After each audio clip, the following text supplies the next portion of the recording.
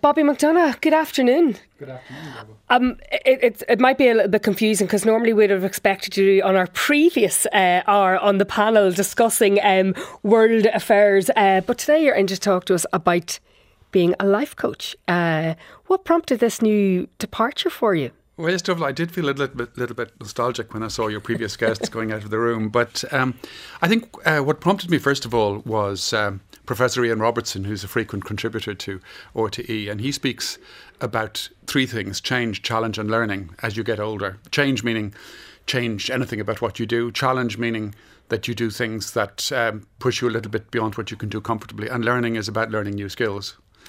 And for several years before retiring, I was thinking about that concept. And then shortly before I retired, I was talking to somebody who works in the private sector that I knew and about what I might do. And she said, you're interested in people. I think coaching would be good for you to learn to be a coach. And I took it from there. I suppose as a diplomat, most of my career, I was always interested in people. Now, that sounds like a trite thing to say, but diplomats, more than most people, move from one group of people to another every 4 years, to different nationalities as well. So, I've always been interested in people and understanding them and understanding myself. So when I retired in 2018, the first thing I did was to sign up for the coaching course in Smurfit Business School, which I found fascinating from the very beginning. As my wife says, I used to go off to it with a spring in my step. And then when I qualified as a coach, I decided to do the advanced course, which brought me into knowledge of some variants in approaches to coaching. And so since then, I've been coaching a little bit, and more recently, I've decided to focus on that thing for which there's no proper name, but the period for a few years before people move on from full-time employment and the few years after that, which is wrongly called retirement because people shouldn't be retiring. And I found that it's an area, both from people I've coached, but also from my friends and acquaintances, that it's a period that can give rise to uncertainty and anxiety. And so I've set up a website focusing on that in particular, and I find it fascinating. Yeah. It is kind of fascinating when you think to the past. Look, when I think of my grandparents and older members of the family, they were sort of given their proverbial mantelpiece clock, Yes. when they retired, and that was kind of it. And there wasn't really anything really to mark that transition from employment to retirement or employment to the next stage. And given the kind of world of work now where many people aren't working a job for life, that transition from employment to retirement or even employment to redundancy can be psychologically really, really very challenging for people, even the thought of it. Yes, indeed. We do live, on average, longer lives. We're in a quite different situation to our parents' generation. And the next generation is going to have an even longer life. I think 1 in every 2 girls born in Europe in 2014 will live to be 104. So we do need to, if you like, stop talking about retirement and seeing life as an evolving process. People increasingly dip in and out of careers. Partners take it in turns to do the more intensive work and so on.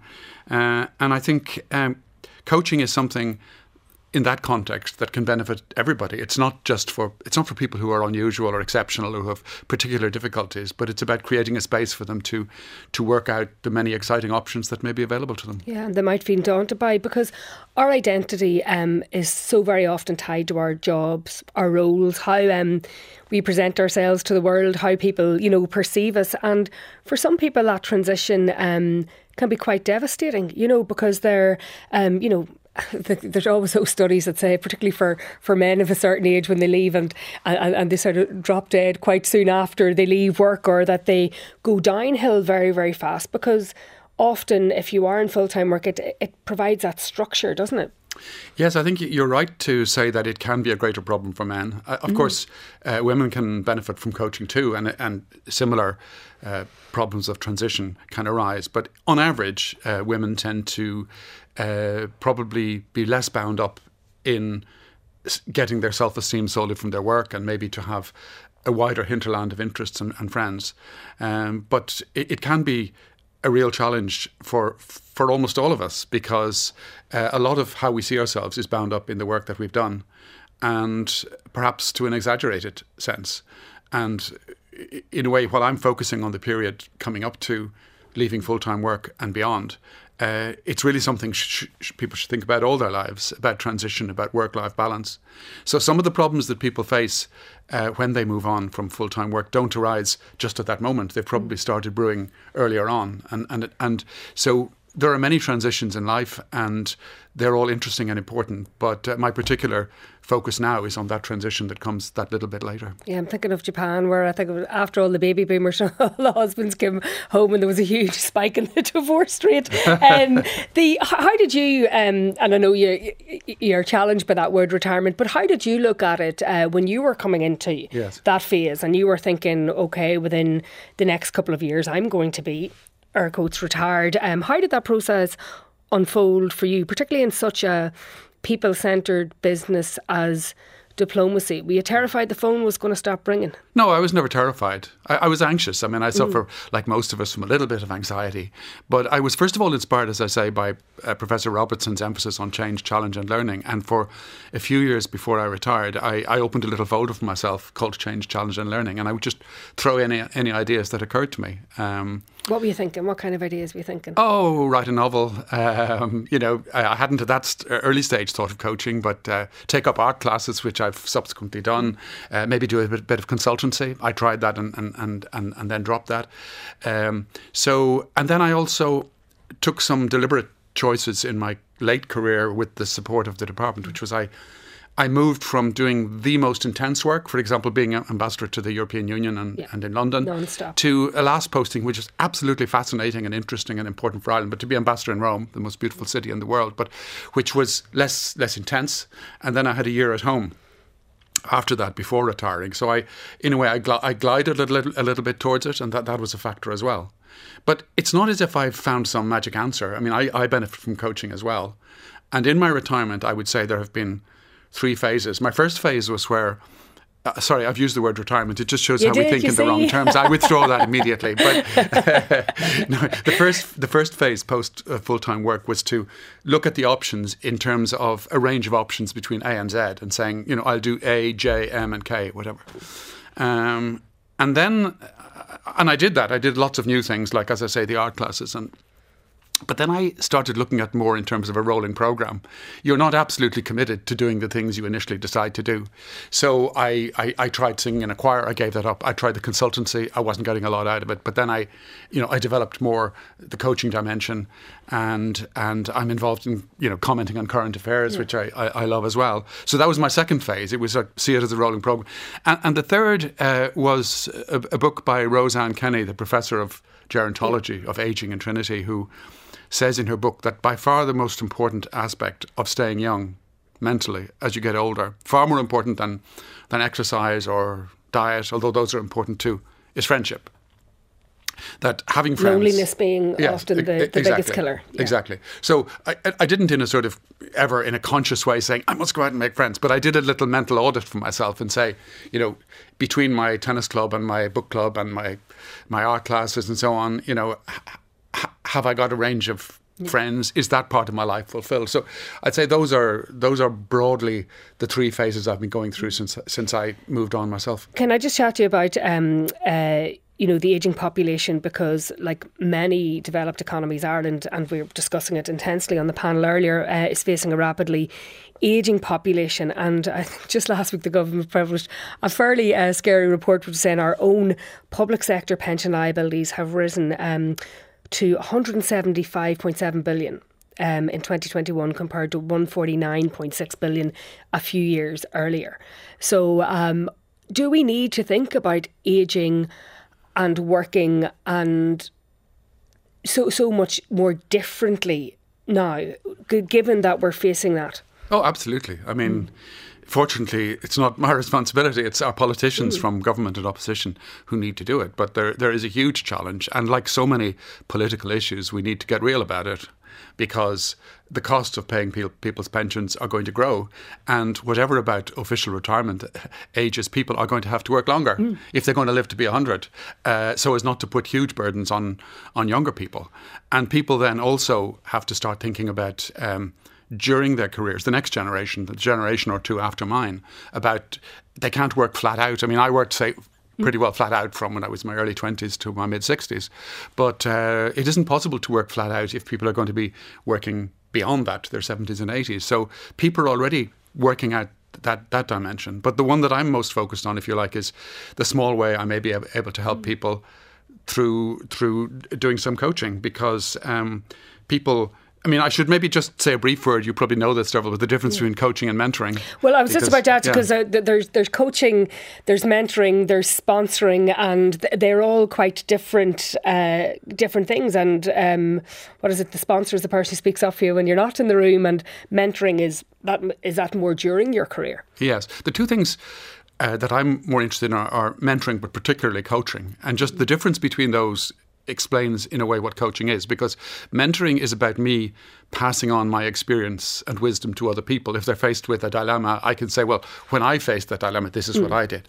Coaching is not about me or any coach telling people or guiding people as to what they should do, although I can give a little bit of feedback on that. Coaching is the opposite. It's about creating a confidential, comfortable space in which people can identify their own problems, their own options, and decide their own way forward.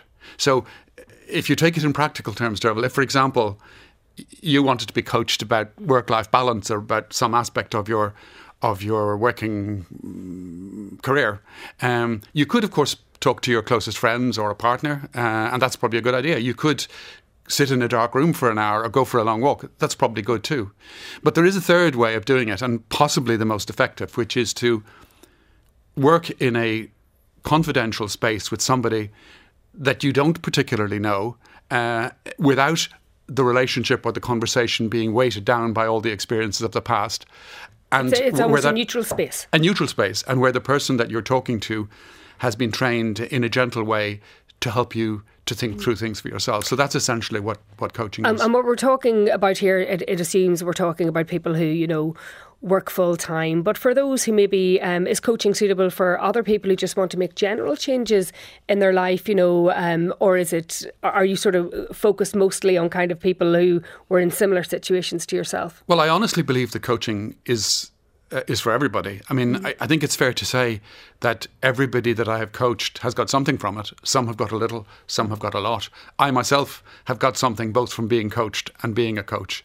So absolutely, there are many transitions in life, transitions in relationships, transitions in jobs, transitions in levels of responsibility. And transition is different from change, because change is an external thing. I will do X and I will do it. But transition is about changing in a way within yourself and realising that you must have an ending for whatever it is you're leaving behind, and move through a neutral space and on to the new challenges. So yes, I mean, I have coached people at other stages of their lives, other stages of transition, but I just felt coming to the idea in recent months that there are so many people who are anxious and concerned about the process of leaving full-time work that I would focus particularly on that. But I have coached other people, and there are many other coaches who work in those lifelong areas. What about those who don't? When you look at other cultures and how they do it differently, like in the US at the minute, two older men are vying for arguably the most important job in the world, and you kind of look, like, I mean, particularly, anyone who's spent time or who's lived in America, you look and say, my goodness, people work well into their 70s, well into their 80s, and then you compare somewhere like France, where there was, absolute outrage over the prospect of pension reform, that other countries might go, your pension age is what? Yes. Do you find that there are different cultural approaches to it? Yeah, well, I think, President Biden could probably do a little bit of coaching, but I think his potential rival needs something a bit rougher than that. I'm not sure he would find his own way to wisdom. But yes, of course, I mean, there are big differences in countries. I mean, one is struck in North America sometimes by seeing people working in jobs when they're much older than you would normally see them working in Europe. And there are different because they often return to part-time work or... Exactly. Yeah. And there are different retirement ages, different pension arrangements. Maybe in large countries, some large countries or large cities, there are more options available for people as they transition. But having said that, and I have only coached in Ireland, so I don't have direct experience of that at all, but my very strong guess would be that the differences in terms of coaching aren't all that great because all the problems are human problems. They're problems about relationships, priorities, identity, and yes, I mean, some of the external noise, the external context differs from country to country. But I think essentially the need that people have to be helped to think through their own challenges is probably a universal one. Some of our listeners are sharing their own experiences. One says, Bobby, I always felt that I was like a fish out of water in my profession, and it's only now that I've retired that I am finding my old pre-career self again, and it's great. That's from Pat. Another says, for the sake of balance, Bobby, I'm a man who worked flat out and retired 4 years ago at the age of 56.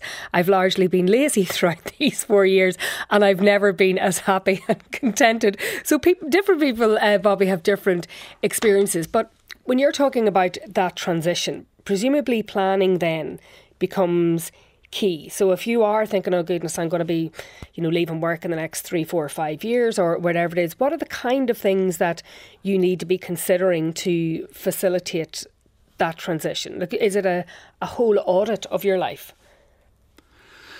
Well, I think there are a number of things because, you should be open, as I say, to talking to your close friends.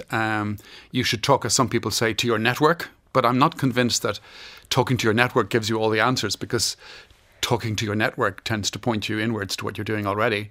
But I think beginning to reflect and possibly to think of coaching and to do it quite a bit in advance, not 2 weeks before you move on from full-time employment, but maybe gently a couple of years before and then in the months before. Maybe there are what are called pre-retirement courses, but we mustn't use the word retirement. Participate in them if they're available. But in a way to be prepared to go a little bit deeper into yourself, not in any way that involves banging your head against a brick wall, but in a way that helps you to understand who you are and what you want. Because in some ways, the question that comes up most frequently in coaching is, what do I want?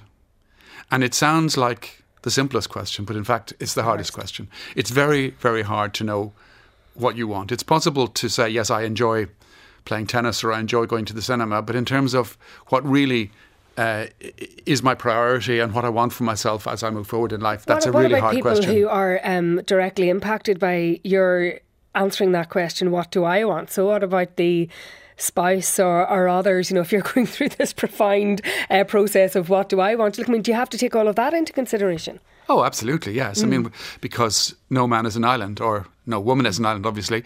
Because what I want is not a selfish or entirely introverted thing, unless somebody is extremely lonely and isolated. What I want surely involves, in addition to what I want in terms of personal achievement, personal fulfillment, but very much related also to what I want in the human context in which I live. My family, if I have one, or my friends. And as I said, that idea of friendship is not just, because I say it at all, but because the professor in Trinity of Aging says it's by far the most important thing to have a network of friends as you get older. Yeah, because at work, whether you like it or not, you do have a network, and it's something you're, encountering every day and every week, and then that goes away. But you mentioned we won't use the word that you don't want to use, but let's say pre-transition or pre-departure courses. The quality of them, I guess, maybe changes. Are some of them just quite short? Are they just saying, here's what you need to do about your pension? Or do some of them speak to some of those bigger life transition issues that people are going to experience? Well, when I did the pre-retirement course in the civil service, I was glad to do it. It wasn't a game changer, but it had quite a lot of useful information. It's a different thing from coaching about pensions and financial aspects, and in some ways it would have been better to do it earlier, a few years in advance, than to do it a few months in advance. But there were also psychological pointers. I remember one thing that one of the people giving the course said, and that stuck with me and that I've passed on to other people. It's very simple, but he said, when you move on from full-time work, if somebody suggests you do something or asks you to do something, do it. So, for example, if you're gardening and somebody says, do you want to go to the cinema? Say yes. It's a way of keeping yourself open to the change that I mentioned before. So I did pick up some things from that sort of course. Do you worry about things like, that sort of the value of proximity? Because obviously when you're in a role, you're proximate to decisions being made or proximate to things happening. And then when you transition, there's a value attached to being proximate to things. And then the further and further you get away from that industry or that sector or those networks can be very alienating for people, because maybe it affects their sense of value and self-esteem if, if they're kind of known as the form or something, or, that they feel that it might erode their personal value. Is that a risk? Yes, I think that's true. I mean, most people, if they're lucky to have an interesting career, feel very proximate to it. And there are definitely withdrawal symptoms, including for myself, moving on from a fascinating career and all the colleagues that I had. But I think it's important during your career also to have a hinterland and to try to realise that the person that you are, such as the person who phoned in there and said that she had discovered who she was afterwards, we are not completely defined by our career. So I think what we have to do is to understand what really matters to us in life, which partly involves our career as we're doing the career, and then we have to be maintaining the hinterland now in your present. Well, beginning the hinterland and then developing the hinterland, because as you say, in work you have a lot of colleagues, but colleagues are not the same as friends. There is an overlap between colleagues and friends, and I've had many wonderful colleagues. But when you move on and you bump into them, you like to do that. But in terms of friends, the number that you take from your career is a limited number, and I think it's important during your career and beyond to look for a wider network that isn't defined just by proximity but by choice. Yeah, it's interesting. Another says, Bobby, I use the phrase rewiring as I finished work after 42 years. I'm loving it. I'm busy and I'm taking up old hobbies while keeping my hand in my area of work. Another says, Bobby, I retired last July. It only took me 47 years to get there, and I now do what I want to do rather than what I had to do. It's wonderful, it says Barry in Cork. And that's kind of an interesting, isn't it, as part of a transition where, let's say you are taking up new hobbies and expanding that and, expanding the friendship network. But there are some people who do like to keep a hand in the area of work that they're doing. So that's an interesting transition where you're not leaving the field entirely. Well, of course, that's absolutely an option. I mean, if people have enjoyed their careers, then it's a very good thing that they don't have, an absolute cut-off point from that. But it's a matter then of getting the balance, not to be determined by me or by a mentor or by anybody else. It's to see whether you want to move on completely to other things, or whether you want to keep a strong foot in the past.